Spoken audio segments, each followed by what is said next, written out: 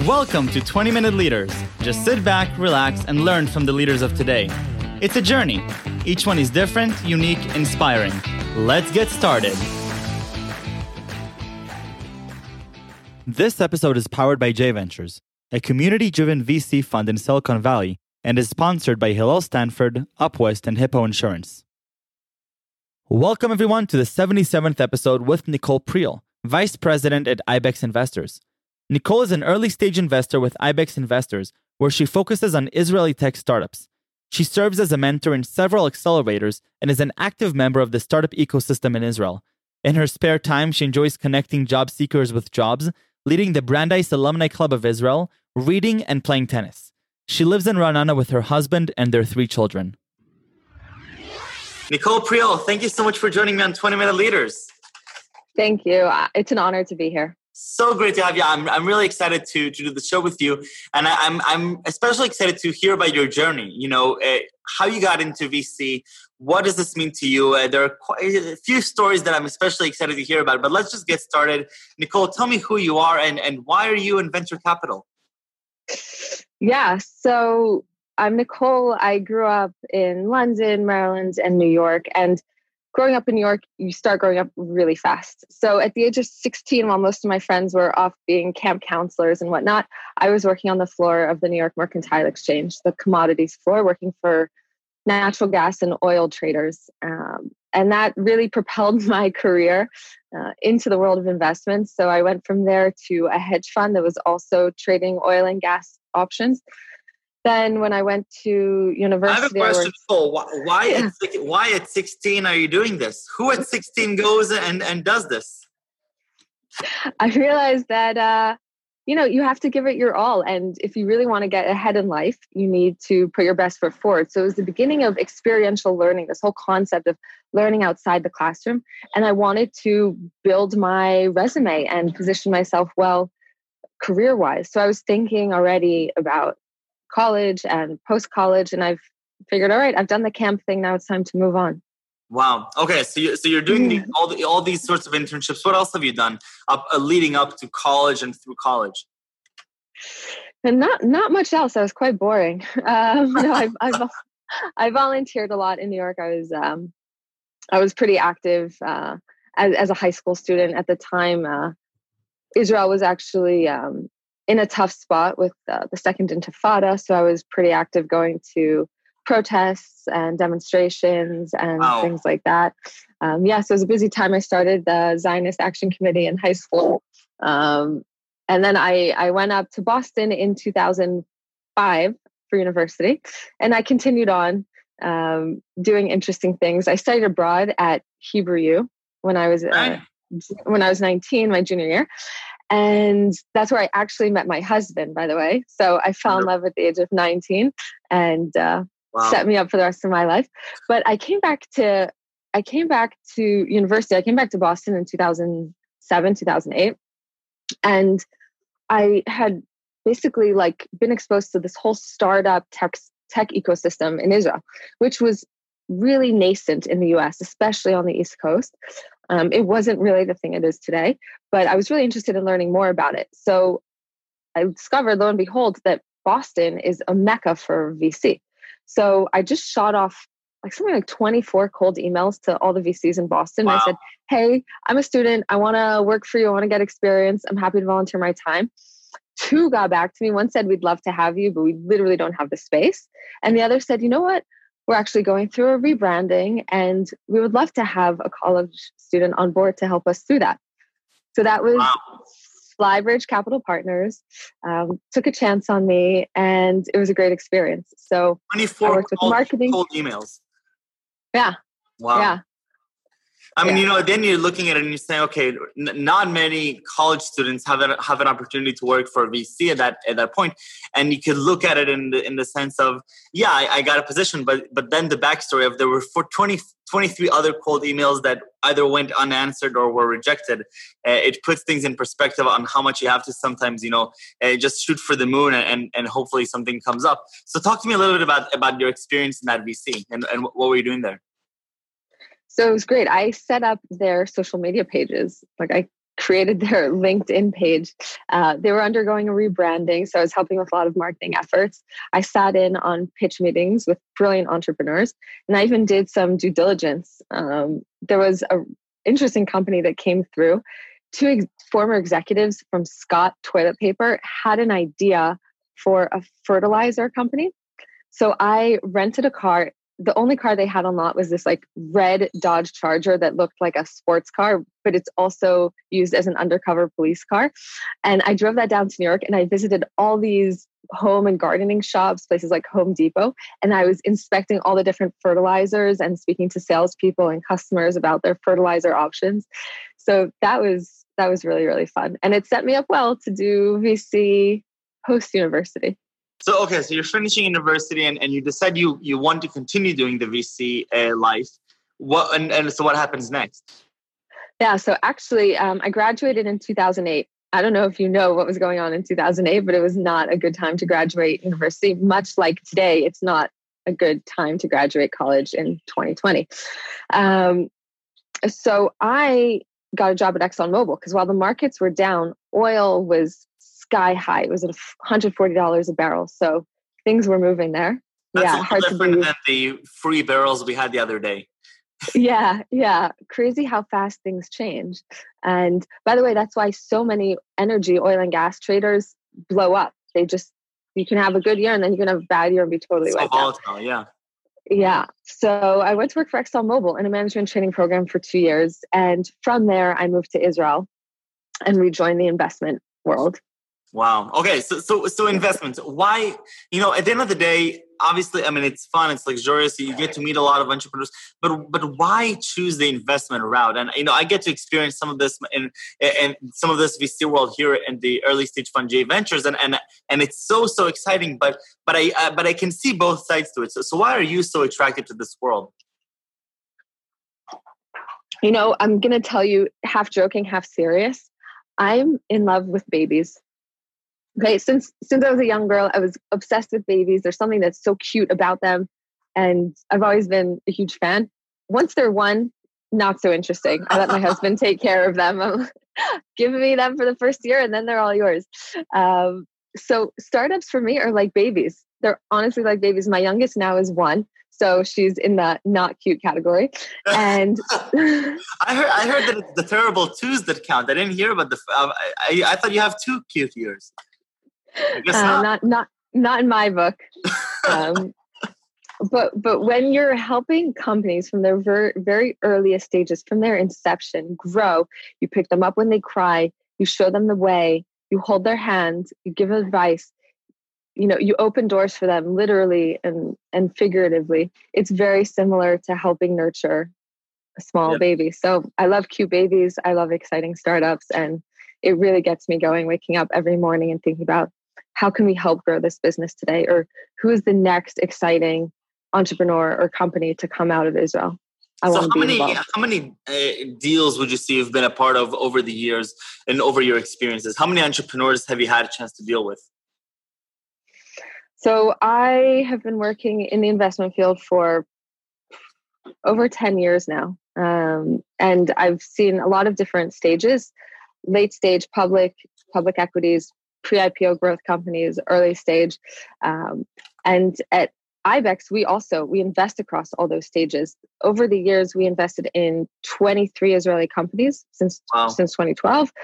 We've had 7 exits, so really stellar returns. Wow. And we're actually doubling down on Israel. And that's amazing. Okay, so you're a vice president at IBEX Investors. What is this group, and what is sort of the thesis that you guys go with? So believe it or not, back in 2011, the founder of IBEX, this guy from Denver, reads the Startup Nation book, gets on a plane, comes to Israel, does a little trip here, gets back to Denver and says, wow, we've got to do something in Israel. The innovation there is out of control. So they started with a really small fund. Today, it's multiples of that. And they just started investing in public and private Israeli companies. And we have the name IBEX. A lot of people don't know what IBEX are, especially Israelis, which is ironic. But if you're familiar with Yael, the animal. Animal. Yes. Yes, Of yes. course. The animal down south around Mitzpe Ramon and that is able to climb almost 90-degree angles, like a ridiculous something amazing on the hills. There you go. So most Israelis don't know that. They're like, "What's ibex?" Then we say Yael, and they're like, "Oh, okay, cool." So why? But what is it about the animal that's exciting and that reminds of the entrepreneurial spirit, perhaps? The founder of Ibex likes to joke that we didn't name our fund Ibex because it's an exotic, elegant animal who's able to scale difficult terrain. We named it Ibex because it was the first name of Freddie Mercury's band.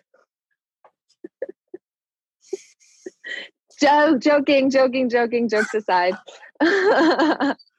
Okay, amazing. Okay, so how many people are a part of this group? We're 21 people with offices in Denver, New York, and Tel Aviv. Incredible. Okay, and so you meet. So is your position in Israel? Do you just meet all sorts of interesting startups from all sorts of stages, and then bring it back to the group and decide together whether to invest or not, or how does a committee actually work? Yeah, that's basically it. So I meet lots of companies nowadays. It's mainly on Zoom, and that's cool. But we can move really fast. We meet companies. We conduct some due diligence.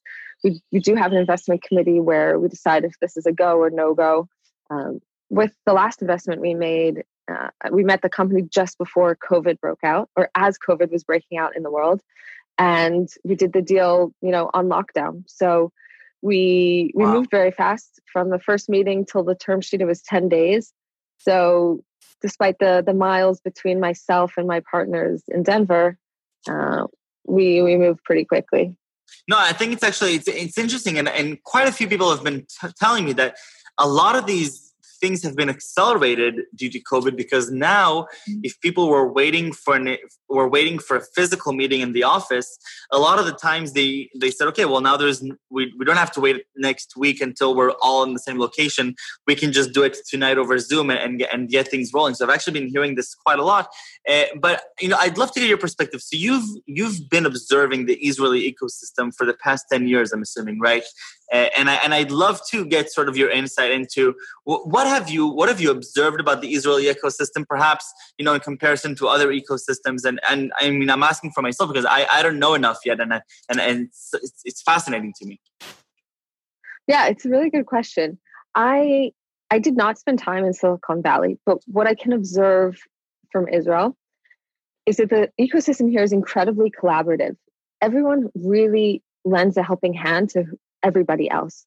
So you don't have those competitive, stealthy, maneuvers where people are trying to outbid or outmaneuver someone else. So it's very collaborative, very open forum for discussion with other funds. We share deal flow, we share ideas. Founders are always willing to help younger founders and mentor them. Why do you think that is? What is it about? Why does the Israeli ecosystem have this collaborative nature? I mean, obviously, I love Israelis. I'm Israeli myself, and it shows on the street and on the beach. But I would imagine that when it comes to venture capital, to entrepreneurship, I mean, there's only so many good deals out there, and there's a lot of VCs who are looking for them. It's David and Goliath. We're a country the size of New Jersey that's mainly made up of sand, trying to break into the big old United States of America, where there's tons of capital flowing, tons of interesting people and startups that are coming out, and we need to literally cross mountains and oceans to get there. So whatever we can do to help each other succeed, like someone else's success is my success, and likewise. Right. So I think we're up against a great challenge, and we need everybody's participation and cooperation to surmount that. And is your decision to focus primarily your efforts on the Israeli ecosystem, is that out of any professional strategy, or is that mainly your love for the country and the fact that you made Aliyah for that? It's a mixture of both. So we have LPs, we have a fiduciary duty. We return capital to our investors. Israel's a great place to deploy capital and to be able to get those returns, those venture style returns that we're looking for. personally and professionally, it also obviously strikes a chord in my heart to be a part of it and to help that. And so given that you've been as practically a Zionist since high school and leading these efforts, it definitely shows. Talk to me a little bit about, some of the things that you've observed with young entrepreneurs versus maybe serial entrepreneurs. That's always a fascinating topic for me. What does it mean to, a lot of people give so much credit to serial entrepreneurs because they've gone through different things. What have you been observing, and what type of entrepreneur are you most excited to work with? So maybe this is a bit unconventional, but serial entrepreneurs, they're great. And yes, they have the experience. They've been through the whole cycle. They know the ups and downs. And when they come up to bat to do it again, it says a certain thing about that person, that they know how tough and grueling it is, and they're willing to do it again. And that's phenomenal. But when we look for founders to back, we're actually looking for the ones who don't have that experience, who have a chip on their shoulder, who feel like they have something to prove and are determined to make it big. Wow. So you're actually in some way preferring a first-time entrepreneur rather than a serial. Obviously, every deal on its own, but overall, you're more excited about these first-time entrepreneurs. Yes. I've never heard that before. Amazing. Okay. So but with the chip on the shoulder comes the lack of facing the adversities and the lack of experience. And so you are forgoing all that experience for the passion, the motivation, and that, initial excitement. Yeah, that's true. So it means there is a little bit more hand-holding, and we learn from our mistakes. But we're prepared to roll our sleeves up and help them out. And I think that they also have a lot to teach us. So we're happy to give them the chance. We're not stubborn about, second timers. Right. So and also this idea of being an active investor versus a passive investor, and sometimes holding hands and being there for them. How much of that, meeting alignment of expectations is there before you go into a collaboration with an entrepreneur? Or how much understanding is there between the two parties on how much or how intensive this relationship is going to be? Because it can go all ways, right? Totally. And you never know until you jump in. It's a massive leap of faith. Massive. And that's why so much of it comes down to the team and the chemistry between the investor and the founders, because you're literally spending, day in and day out with each other for 5, 10, maybe 15 years even. So all those expectations should come up in the beginning with the understanding that things can change and things will change. So gotta just hope for the best. And is that something that you can reasonably aim to really understand within a matter of 10 days due diligence? That's very fast for the responsibility of aligning expectations and realizing if this is going to be a good relationship. Yeah, well, 10 days actually sounds like a lot. When you think about it, you develop like an intuition and a gut instinct within the first 10 minutes of meeting someone. So pretty much from the outset whether this is something that could potentially work or not.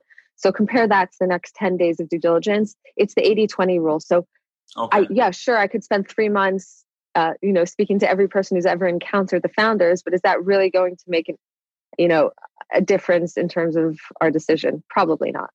Right. And I think one thing that I've been observing is that more and more funds are taking ownership over this fast, this quick, decision making. NFX famously did that over COVID, and Fusion Labs in LA also 3 weeks until a deal. I think 10 days is extraordinary, but it sounds like also this is a greater incentive now for entrepreneurs as well to trust the VC. And do you think that is because there are more VCs now looking for the great talent, which is scarce, and it needs to be more attractive? Or is that really because the VC wants to be more efficient and see more deals throughout the year? Is it the chicken or the egg?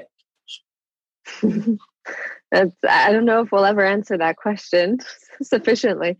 Definitely. You're right that there's more and more companies today. Not necessarily all of them are venture appropriate. There's this misconception, I think, that if you want to start a company that you need to go out and take venture. And I feel very strongly that venture capital is not the model for most businesses out there.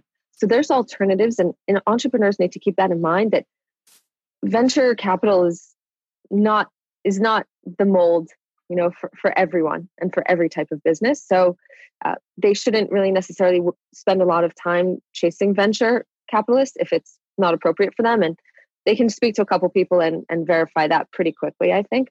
And depending on the VC, efficiency is key. We're looking to do 3 to 4 investments a year. So we obviously have, there's a lot of deal flow in the pipeline. And when we meet the ones who we want to work with, we can move very quickly. Right. No, I think that then it's fascinating to me, this work that you spend so much time meeting so many people. At the end, what it comes down to are these few key investments that you make on a yearly basis. And when you say 4 investments a year, it doesn't necessarily sound like a lot, but when you put it in the context of, seeing hundreds of companies and going through that filter, which has to be really, really precise, because at the end, this is the, fiduciary responsibility you have towards your other investors. I think it's just an incredible journey. Nicole, right before we leave, I have to ask you the most important question. 3 words that describe you. Oh my God. Wow. The first things that come to mind. This is not a huge commitment. All right. I always live by the mantra, you never know. You never know. Explain that. Explain that to me. So many people are afraid to take a leap, afraid to make a change, unsure of what's to come. And I say, hey, you really never know what's going to be. This could turn out to be the best decision of your life. Or you think that you're going to do X, but it's going to turn out to be Y. So nothing is certain. And just listen to the New York Lottery. That was their motto. You never know. I think it's awesome. And I think it's probably one of the best mindsets you can go in to the industry that we're living in, because you just never know. And every day I'm surprised by something new that's happening. And I think that's just what makes it so exciting. It's the unpredictability. And it's the fact that literally anything is possible and you never know. Nicole, toda rabah. Thank you very, very much. Thank you for your time. Thank you for your generosity, and have a fantastic day. Thank you. It was a pleasure speaking with you. Take care. Bye-bye. Bye.